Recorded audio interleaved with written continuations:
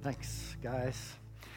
Turning your Bibles to Galatians chapter 2. We're continuing our study through this letter of Paul, the Magna Carta of Christian freedom. That's what this letter is all about. So I want to begin this morning with a story of freedom. It's actually the greatest story of freedom ever told. In the beginning, God created the heavens and the earth, and it was good. And God created human beings in His image, male and female. He created them, and they were free, completely free, without sin, without suffering, without pain. And then the story takes a bad turn. Adam and Eve disobey. And they're plunged with all humanity into sin and misery. They're in bondage. They're enslaved to sin and sorrow and death. But the God of freedom promises freedom through the coming of a Messiah who will crush the serpent's head. And then the God of freedom appears to Abraham and promises that all the nations of the earth will be blessed, will be offered freedom through Abraham, specifically through the seed of Abraham, the promised Messiah. And Abraham and Sarah are enabled to bear a child of promise when they were barren. Isaac is born, and then Jacob and his 12 sons. And Joseph is sent ahead through a series of unfortunate events where he becomes second in power in Egypt, only to Pharaoh. And Joseph is used by God to free his own family from bondage to famine. And he's able to provide the freedom of abundance. But then a Pharaoh comes who didn't know Joseph. And after many years, Israel is enslaved in Egypt. And so the God of freedom raises up a man named Moses. And Moses leads the people of Israel out of Egypt through the miraculous power of God in the Red Sea. And they're free. Until it's time to enter the promised land where God desires them to live in freedom with Him. And the people in the land, the inhabitants, they're too strong in Israel's eyes. They're too big. They're too much for them. Israel doesn't believe that they have what it takes.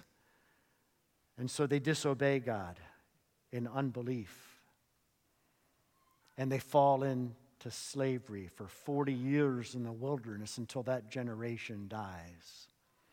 But then the God of freedom raises up Joshua, and Joshua leads the people into the promised land, and the people of Israel live and enjoy freedom. And God raises up a king named David, and Israel as a nation never knew more freedom. And then Solomon, but then there's a divided nation. Israel to the north, Judah to the left. And there's different kings of different abilities and capacities. Bad kings in Israel, at least some good kings in Judah.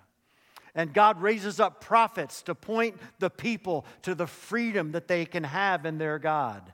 But the people don't listen. And so the people, north and south, end up in slavery, in bondage, in exile. But God continues to send them prophets to point them to the coming hope of the freedom in Messiah. And then when the time was just right, the God of freedom sends the Messiah, born of a virgin, Jesus of Nazareth. And He obeys every law on behalf of His people. And then He dies a substitutionary death.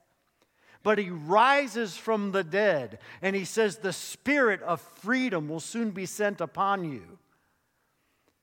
And at Pentecost, thousands of Jews in Jerusalem are gathered together, and the spirit of freedom falls, and the New Testament church is born. But after the spirit of freedom falls on the Jews, it's time for the gospel to go to the nations, because the promise of freedom has to be brought to the Gentiles. And God raises up a man named Saul, the apostle of liberty, the man who preached the freedom of grace in ways that no one perhaps ever will. Well, about that time, Paul and Barnabas are at the second church, which is at Antioch. Jerusalem was the first church. The second large church of the early New Testament times was Antioch in Syria, just north of Israel. And the Holy Spirit says, set apart for me Paul and Barnabas. And Paul and Barnabas go on what's called their first missionary journey.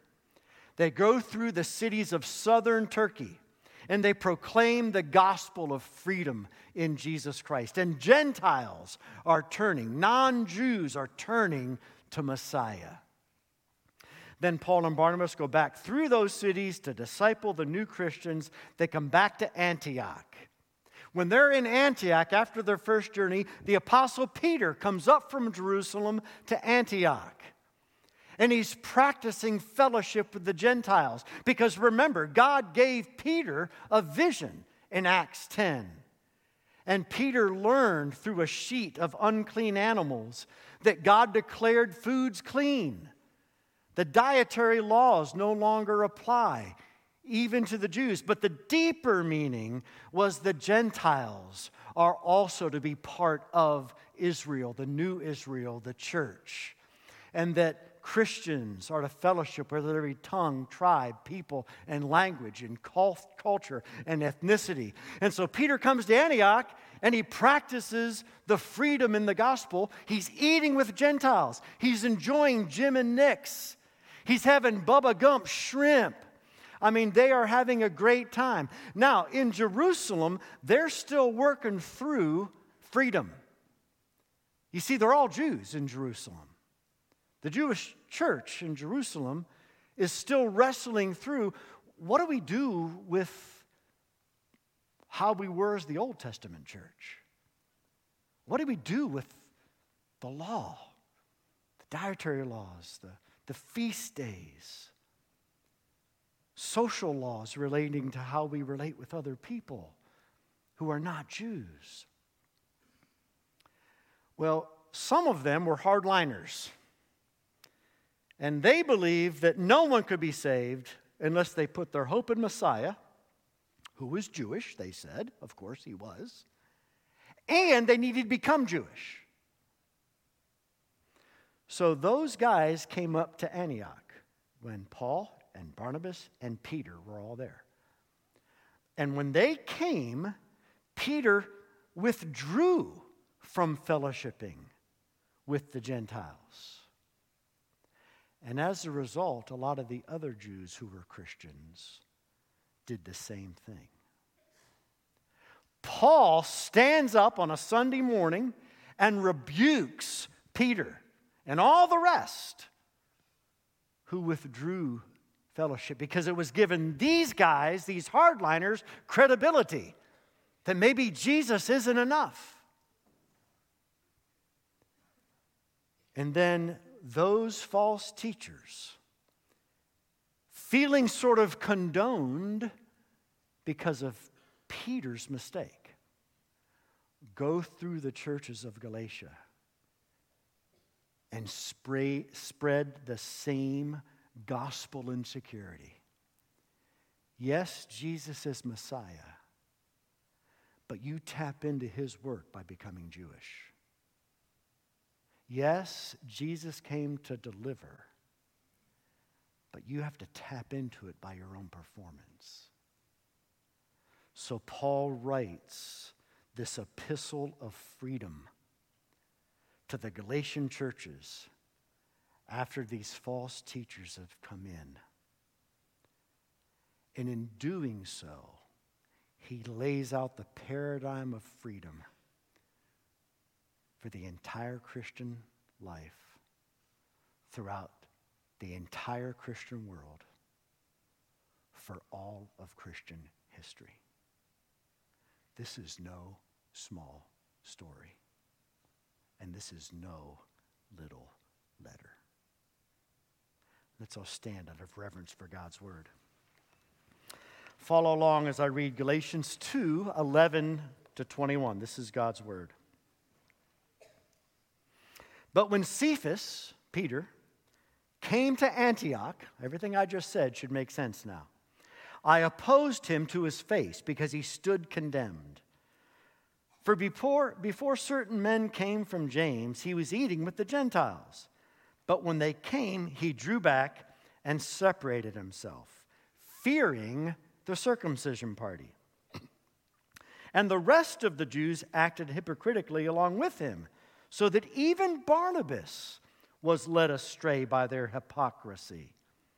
But when I saw that their conduct was not in step with the truth of the gospel, I said to Cephas before them all, if you, though a Jew, live like a Gentile, in other words, you're enjoying pork and shrimp and eating with Gentiles, and not like a Jew, because Jews wouldn't do that, how can you force the Gentiles to live like Jews?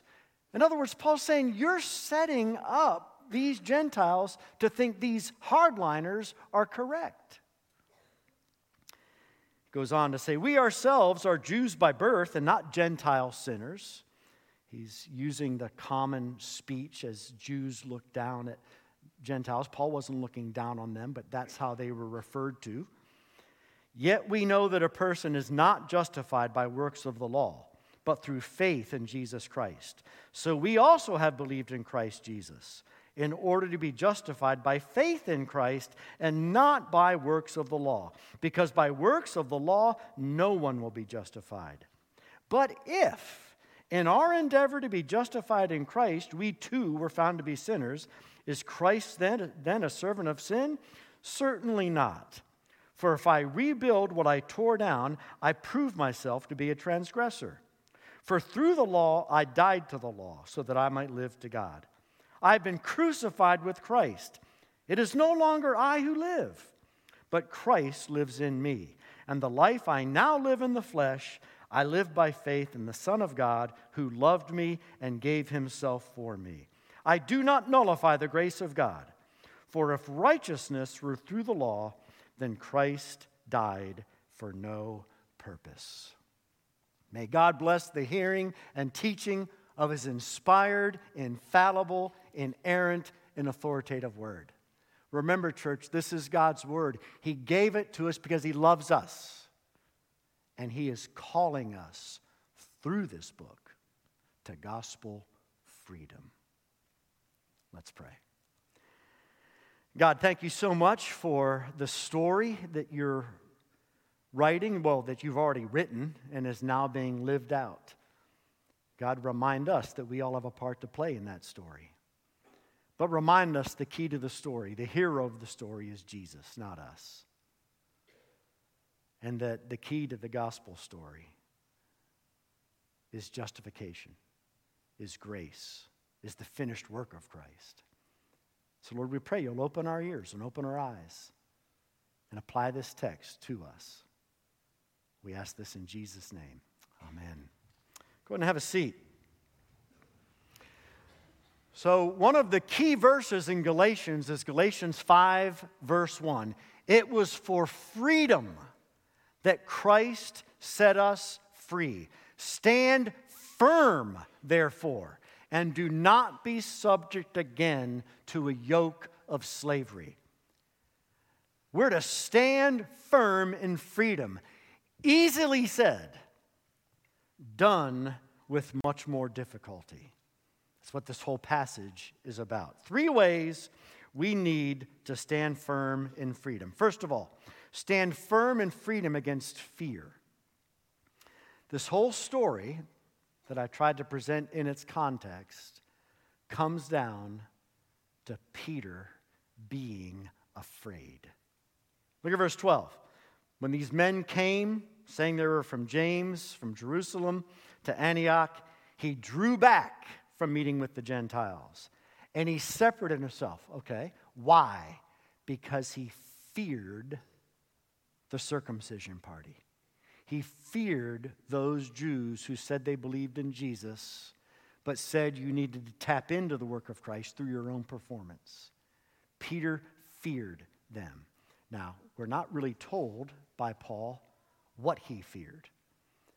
It could be that he feared losing his influence in Jerusalem, that he feared these men bringing back a report to the Jews in Jerusalem. And the Jews in Jerusalem, listen, you need to realize, we have all this stuff worked out and thought through, and we have theologians who have written books on it. These poor new Christian Jews have been converted at Pentecost. They're figuring this stuff out. How does the Old Testament apply to the New? What does it mean for us to be Jews? What does it mean for them to be Gentiles? And what does it mean for us to be Christians? So Peter was perhaps afraid that if these hardliners went back to Jerusalem and said, hey, man, Peter's like hanging out with Gentiles. He's eating pork and shrimp. I mean, we don't know what's happened to him. That he's afraid he'd lose influence.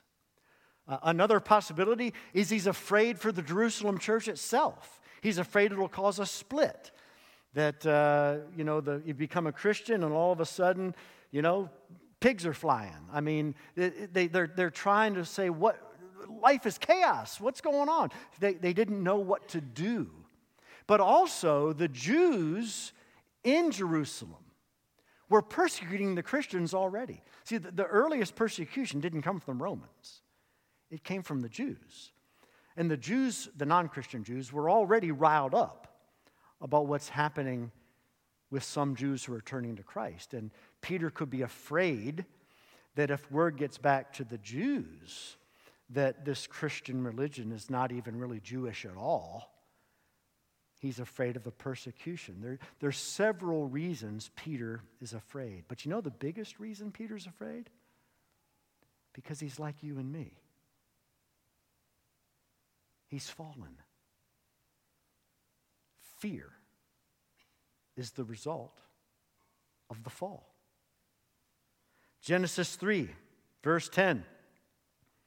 Adam had eaten the fruit he was told not to eat.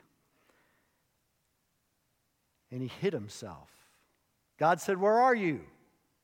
Here's Adam's reply, Genesis 3:10. "I heard you and was afraid because I was naked, so I hid." You see that? One of the first effects of our internal brokenness from the fall is that we experience fear. We all experience fear. We experience fear of exposure, fear of rejection, fear of isolation, fear of vulnerability, fear of conflict, fear of intimacy, fear that I don't have what it takes, fear that I won't be loved, fear of pain, suffering, sadness. I could go on and on and on. Part of what it means to be fallen is to wrestle with fear. What are you afraid of today? Do you think about it? Do you talk about it? What's at stake as to whether you stuff your fears or face your fears? Because of the fall, there are two main ways in our sin we tend to deal with fear. One is we withdraw. The other is we dominate. Peter was a fearful man. I can relate. I'm a fearful man. When the chips were down and Peter was warming himself by the fire as Jesus was being tortured, a little tiny servant girl asking one question caused Peter in fear to withdraw. I don't know the guy. In fear, Peter withdrew in denial. In Antioch, this whole passage, Peter withdrew in fear. How's fear causing you to withdraw today? Are you withdrawing in your marriage? Are you withdrawing from conflict? Are you withdrawing from a hard situation? Are you withdrawing from facing a difficulty? Are you withdrawing from a hard conversation? Are you withdrawing to avoid exposure or intimacy? Are you withdrawing from God? How's fear causing you to withdraw? Peter's fear caused a whole bunch of Gentiles in Antioch to wonder whether they really could be Christians. You see, our fear impacts others. It doesn't just impact us, it impacts others, and we need to face our fears. The other way Peter dealt with fear is domination, control. In the Garden of Gethsemane, the night Christ was betrayed, John 18, verse 10. Peter, threatened, pulls out his sword and probably misses what he wanted to do. Probably wanted to take the guy's head off, but took off Malchus's ear. How are you tempted to dominate in your fear? Dominate your spouse. Dominate your children. Let me tell you something. The greatest mistakes I ever made in parenting was when I parented out of fear. The greatest mistakes I ever made in leading the church was either failing to make a decision or too quickly making a decision because I was living in fear. Fear impacts not just yourself, but other people. The Gentiles in Antioch were deeply impacted. I would present the case that the Galatians were deeply impacted by Peter's fear because the hardliners were emboldened because they saw how Peter reacted. Maybe we're right. I mean, Peter, he's supposed to be a leader. He stopped meeting with the Gentiles. Maybe he knows we're right. But the Gentiles weren't the only ones that were impacted by Peter's fear. Look at verse 13. The rest of the Jews acted hypocritically. Even Barnabas, the text goes on to say, was led astray by their hypocrisy. Fear unaddressed hurts other people. What fears do you need to have God address in your life today? Unaddressed, it will bring harm. But look what Paul did in verse 14. I saw that their conduct was not in line with the truth of the gospel. Public rebuke. Again, it appears on a Sunday morning in front of everybody. The church is gathered. The elders, Paul, Barnabas, Peter is there. Paul stands up and says, hey, you're condemned. That's pretty strong language. Why would Paul be so riled up? Because the gospel's at stake. Folks, you don't mess around with the message of the gospel. Remember how Paul started Galatians? If anybody preaches a gospel other than one we preach to you. Remember, the Greek literally says, if anybody gospelizes to you a gospel other than the gospel we gospelize to you, let him be accursed. Paul is ready to pick a fight. And you know, so are many Christians today. But when's the last time you saw somebody pick a fight over grace? Well, I see lots of people picking fights with people who emphasize grace. But when's the last time you saw a Paul rebuke somebody because they weren't living in line with grace? Think about this. Paul calls Peter and Barnabas his best friend. He calls them hypocrites. What do you think of when you think of a hypocrite? I'll tell you what you think of, because it's what I think of. It's what evangelicals think of. You think of a guy who says he's a Christian and is dishonest in business all the time. What a hypocrite. You think of a guy who's a deacon or an elder in the church, and he is completely insensitive and oblivious to the needs of his wife. What a hypocrite. I could go on and on. But we think of a hypocrite as someone who says they're a Christian and lives like the world. And don't get me wrong, that is a hypocrite. That is not the hypocrite Paul's talking about. Paul's talking about the hypocrisy that says you say you believe the gospel of God's amazing grace, and you are betraying it because you're giving the impression that more than grace is involved in someone knowing Jesus and experiencing his love. Paul is furious. But I get Peter. I've been afraid. As we've emphasized grace in this church, I've heard the talk.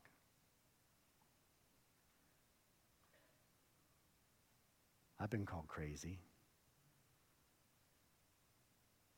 I've been told I'm off the rails. And guess what? There have been times I backed down. There have been times I dialed it back. And I'm ashamed of those times. We cannot let a bunch of hardliners intimidate us into compromising the gospel of Jesus Christ. Not just for justification, which we're going to talk about. They would probably agree with us on that. But see, if you start putting in all kinds of little tangents and taboos about what Christians can or cannot do when the Bible's not necessarily even clear on it, pretty soon people begin to judge their conversion based on their Christian life. And now we're in trouble. You read Harry Potter, you can't be a Christian. You're a Democrat, there is no hope for you. You see what I mean? And it's easy to get intimidated by hardliners instead of saying, that's not the gospel.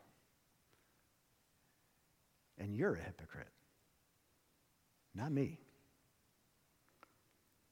So how do we deal with our fear that could turn us into hypocrites with respect to grace? Well, there's only one way, and that's the very gospel that Peter was undermining by his actions. It's our only hope. Our only hope for anything, our only hope for transformation is the gospel. How do you get to heaven? The gospel. How are you transformed from day to day? The gospel. The message doesn't change. You trust Christ to deliver you from hell, and you trust Christ to deliver you daily from sin. So how you delivered from fear? You bring your fear in honesty to Jesus. You don't hide it. You don't pretend it's not there. You don't stuff it. You don't read a book about 10 ways the world says you deal with fear. You bring your fear to Jesus. And you lay it at his feet. And then let me tell you what else you do. You talk about it in a small group that you trust. What would have happened in Antioch and therefore Galatia if Peter would have said, "Hey, Paul, can we talk? I'm scared. I'm scared of what these guys are going to do to my ministry. I'm scared of what they're going to say to people who I know are my friends. I'm scared about the possibility of persecution for the church in Jerusalem. What am I supposed to do? I feel like running. I feel like just playing their game. Let's just back off. And Paul would have said, oh, my friend, we can't do that. You give him an inch, you give him a mile. No, we got to fight. Think about the difference, how this all would have worked out. What are you afraid of? How do you deal with it? What's the cost of not dealing with it? Stand firm in freedom against fear. Secondly, stand firm in freedom against legalism. That's really what this whole passage is about, isn't it? Legalism. Certain men from James, verse 12, hardliners from the Jerusalem church, staunchly pro-Jewish, staunchly pro-law. Matter of fact, in Acts 15, verse 1, we find out what these men are saying. Quote, unless the Gentiles are circumcised according to the custom of Moses, they cannot be saved. Boom. That's legalism. Legalism is trying to add anything other than the finished work of Christ to the message of salvation. You see, the message of salvation is Christ has done it all. Legalism is that you contribute something you do to enter into what Christ has done. Now, do you see how subtle that is?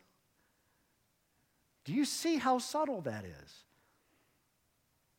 You can begin to add all kinds of things. And I see it in the evangelical world all the time. These subtle little expectations of spirituality that then begin to creep into what it even means to be a Christian. And pretty soon you've lost the gospel.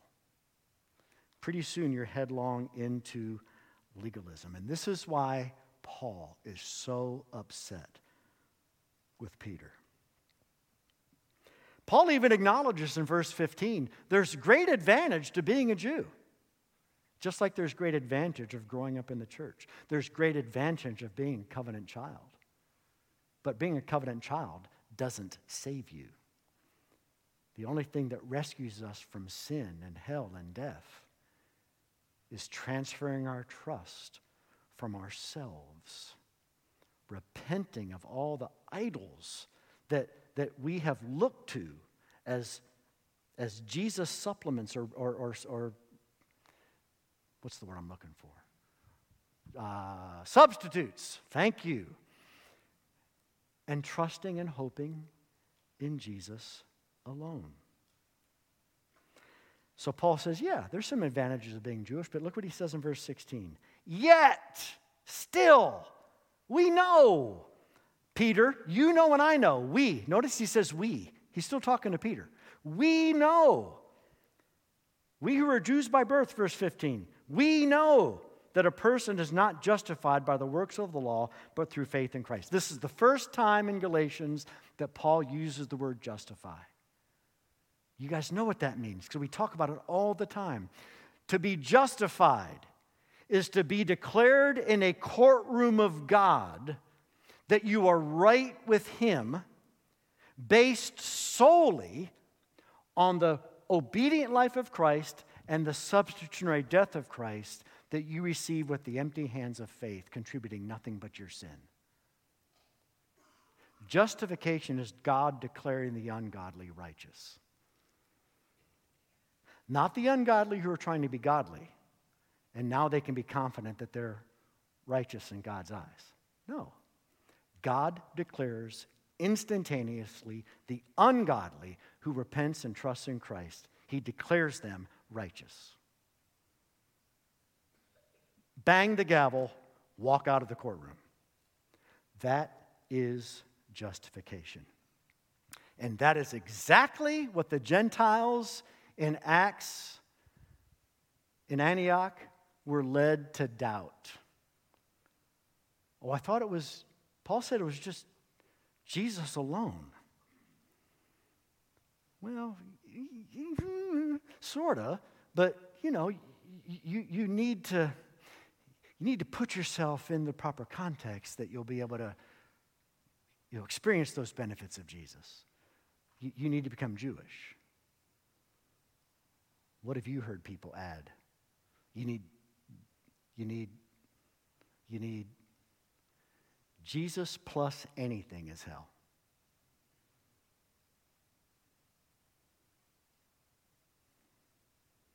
Paul is upset.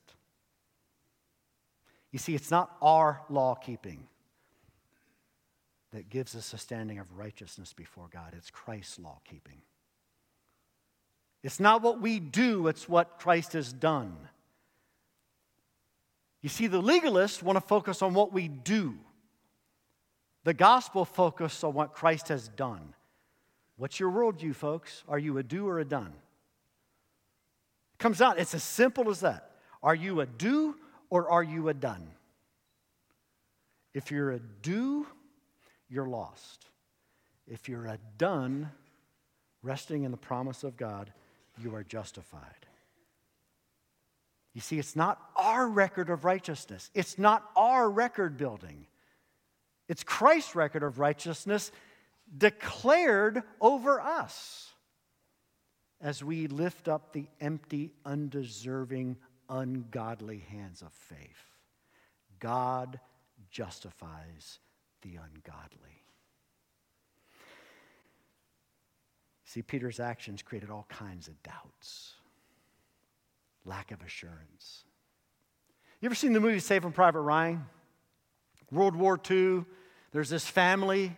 They have 3 sons. All 3 are in war, World War II. They get word 2 of the sons have already been killed.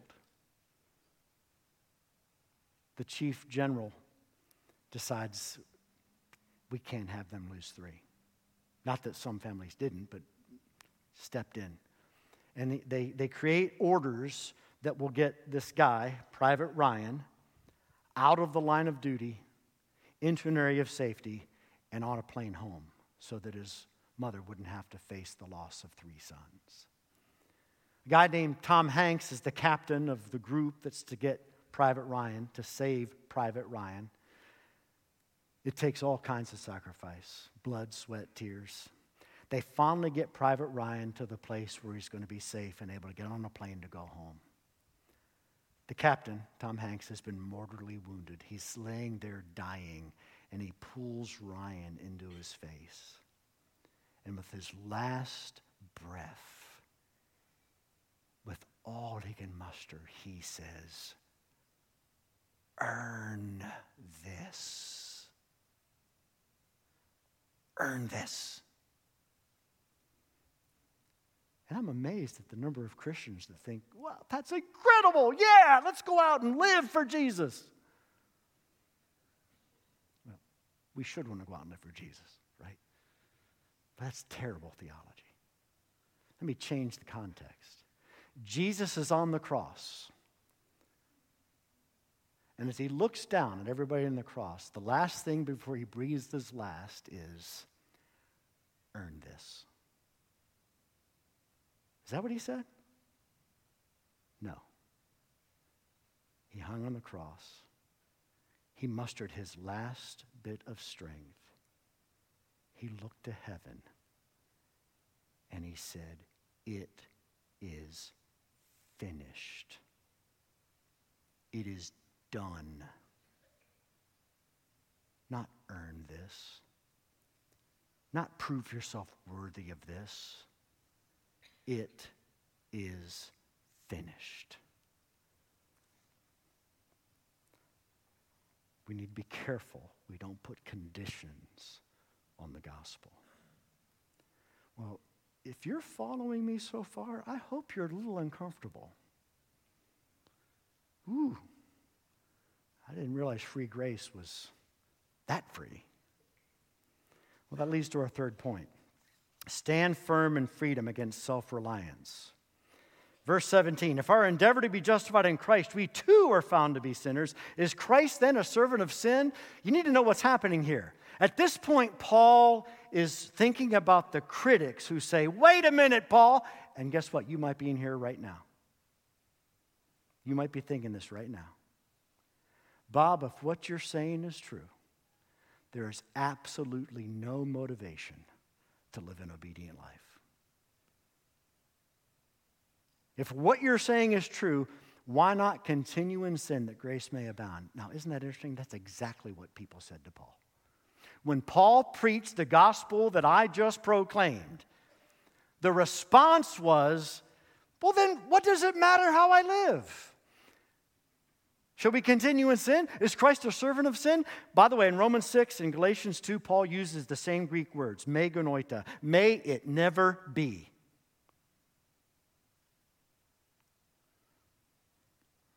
Interesting.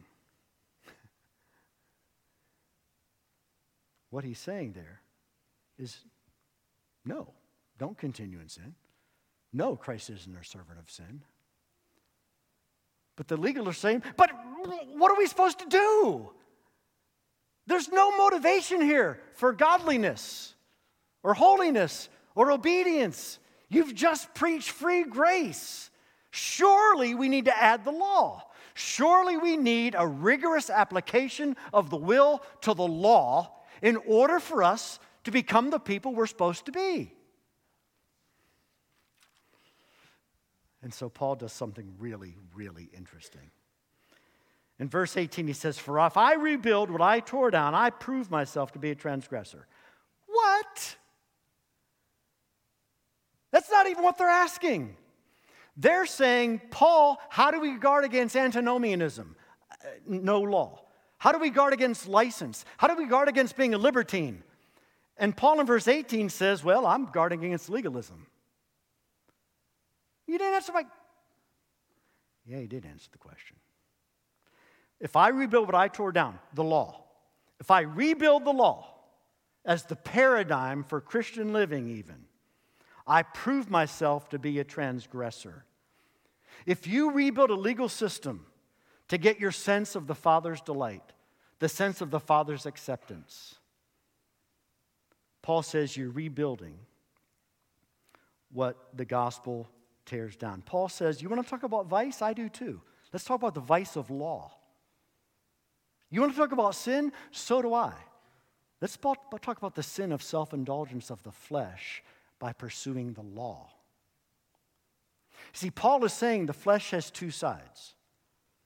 There's the religious side of the flesh just as much as there's the irreligious side of the flesh. There's the self-reliant side of the flesh as much as there's the self-indulgent side of the flesh. And so Paul says in verse 18, we got to watch out for legalism as much as we need to watch out for antinomianism. Now, don't think for a second we don't watch out for antinomianism. I haven't answered the question yet because Paul hasn't answered it yet. But the answer is not going to be what you think it is. Verse 19 is the answer. For through the law I died to the law so that I might live to God.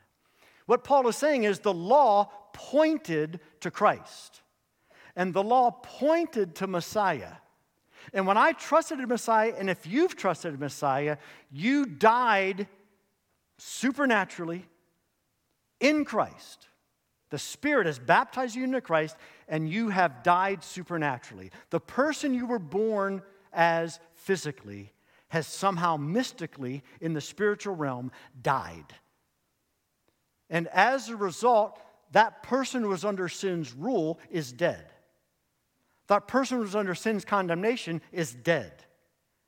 And a resurrection has taken place. See, the Christian life, this stuff is nutso unless we believe the Christian life is supernatural. This isn't make-believe, people. This really, if you know Jesus, this really happened. You're not the same person. You don't have the same heart. You don't have the same nature. You have been dead and you've been resurrected. And so what's Paul saying to the answer to antinomianism? It's impossible. That's his answer. It's impossible. It is impossible for a person who has turned in repentance and faith from themselves to Christ, it is impossible to fall into antinomianism for a lifetime. Why? Because you have a new heart. You have a new nature. You have new desires. You have a new power. You have the Holy Spirit. You have the church of Jesus Christ. If you're in a biblical church under biblical teaching, it is look, you know the other thing we've done? Ironically, we've taken away the power of justification and the wonder of grace. And at the same time, what we've done is believed everybody's a Christian if they've walked an aisle. Folks, you got family members I know you want to believe the best of. But if they're living in unrepentant sin, you might as well change your prayer that they'd come to Christ. Even if they keep telling you they walked an aisle when they were 17. It is impossible, Paul says, to continue unrepentantly in sin and be a Christian. That's Paul's answer to the legalist who says, Paul, you've taken away every motivation for obedience with this doctrine of free grace. Paul says, you don't understand free grace. Free grace doesn't just change your status, it changes your nature. The message of grace is not just the message of unconditional love. The message of grace is the message of supernatural transforming power. And what changes our lives is running back to Jesus again and again and again. Not self-reliance, not a rigorous application of the will to try harder, but running to Jesus in our failure. The same way we ran to Jesus for our justification, we keep running to Jesus in our sanctification.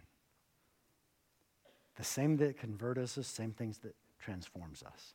Now, that's not to say that there aren't elements of responsibility that we're called to. We talk about those all the time.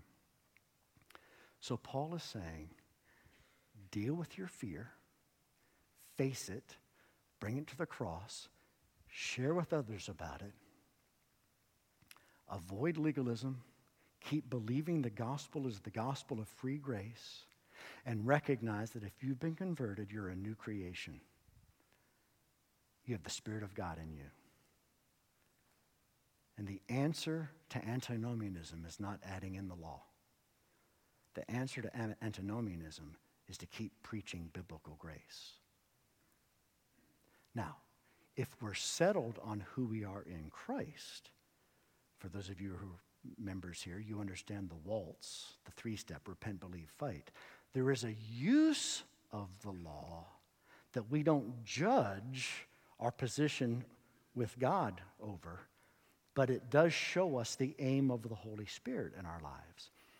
The rest of Galatians, we're going to be walking in this tension of what is the gospel, what is the law? What is the place of the gospel? What is the place of the law in the gospel? The stuff that the early church had to figure out. We are so blessed to have had others go before us. We are so blessed to walk in the freedom of the gospel. And then one day, Jesus will return. And Martin Luther King gets this from Jesus. We will be free at last. Free at last. Thank God Almighty, free at last. Let's pray. Lord, this is a lot of material, a lot of minutes. But Father, what could we cut? And so we pray that you would enable us to remember, you would enable us to apply. Lord, if there's anyone here that is not a believer, they now understand the gospel, might they turn to Jesus? Lord, if there's anybody here that's been stuck in a lack of assurance because conditions have been placed on the gospel, Lord, we pray they would rest in Jesus. Lord, if there's anybody here who thinks they're a Christian, but they're living like the world, God, bring holy conviction and help them to wrestle with the incongruity of being a new creation and yet not caring about sin Lord, thank you that you've thought of everything. Help us to be a church who truly walks the gospel-driven, Christ-centered life. We pray this in Jesus' name. Amen. Let's all stand. Hear the benediction. And yes, that may be the longest sermon I ever gave at Oak Mountain. But what are you going to do? Fire me? Receive the promise of God's favor upon your lives. And now may the grace of our Lord Jesus Christ and the love of God our Abba Father and the fellowship and transforming power of the Holy Spirit be with you now and always.